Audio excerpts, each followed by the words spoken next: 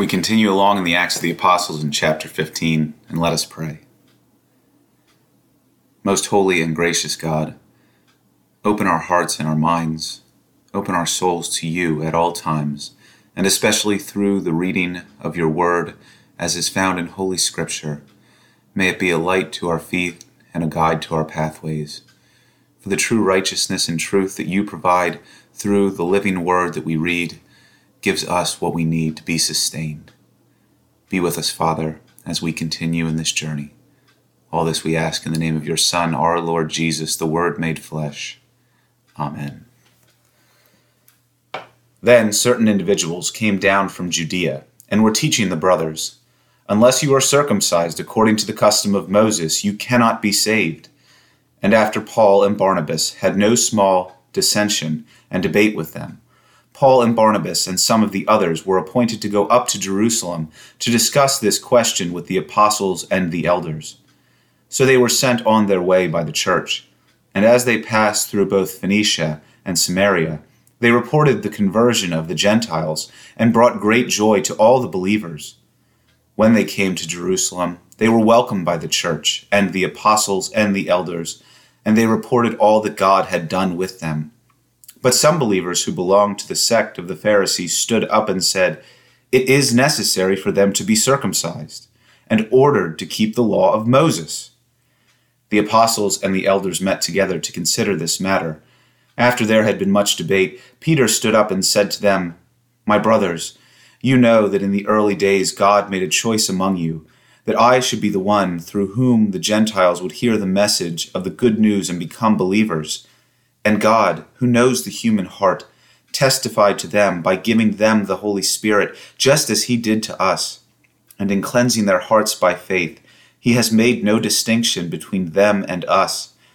Now, therefore, why are you putting God to the test by placing on their neck of the disciples a yoke that neither our ancestors nor we have been able to bear?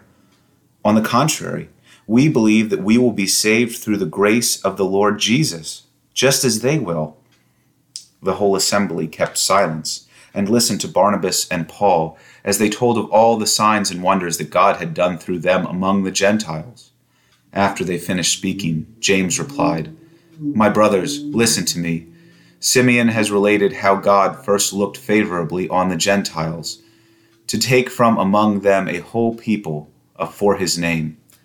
This agrees with the words of the prophets, as it is written, 'After this I will return, and I will rebuild the dwelling of David which has fallen. From its ruins I will rebuild it, and I will set it up, so that all other peoples may seek the Lord, even the Gentiles over whom my name has been called. Thus says the Lord, who has been making these things known from long ago.' Therefore, I have reached the decision that we should not trouble those Gentiles who are turning to God, but we should write to them to abstain only from things polluted by idols, and from fornication, and from whatever has been strangled, and from blood. For in every city, for generations past, Moses had those who proclaim him, for he has been read aloud every Sabbath in the synagogues." Then the apostles and the elders, with the consent of the whole church, decided to choose men from among their members and send them to Antioch with Paul and Barnabas. They sent Judas, called Barsabbas, and Silas, leaders among the brothers, with the following letter. "The brothers, both the apostles and the elders, to the believers of Gentile origin in Antioch and Syria and Cilicia. Greetings. Since we have heard that certain persons who have gone out from us, though with no instructions from us, have said things to disturb you and have unsettled your minds, we have decided unanimously to choose representatives and send them to you, along with our beloved Barnabas and Paul, who have risked their lives for the sake of our Lord Jesus Christ. We have therefore sent Judas and Silas, who themselves will tell you the same things by word of mouth. For it has seemed good to the Holy Spirit and to us to impose on you no further burden than these essentials, that you abstain from what has been sacrificed to idols, and from blood, and what is strangled, and from fornication. If you keep yourselves from these, you will do well. Farewell." So they were sent off, and went down to Antioch. When they gathered the congregation together, they delivered the letter.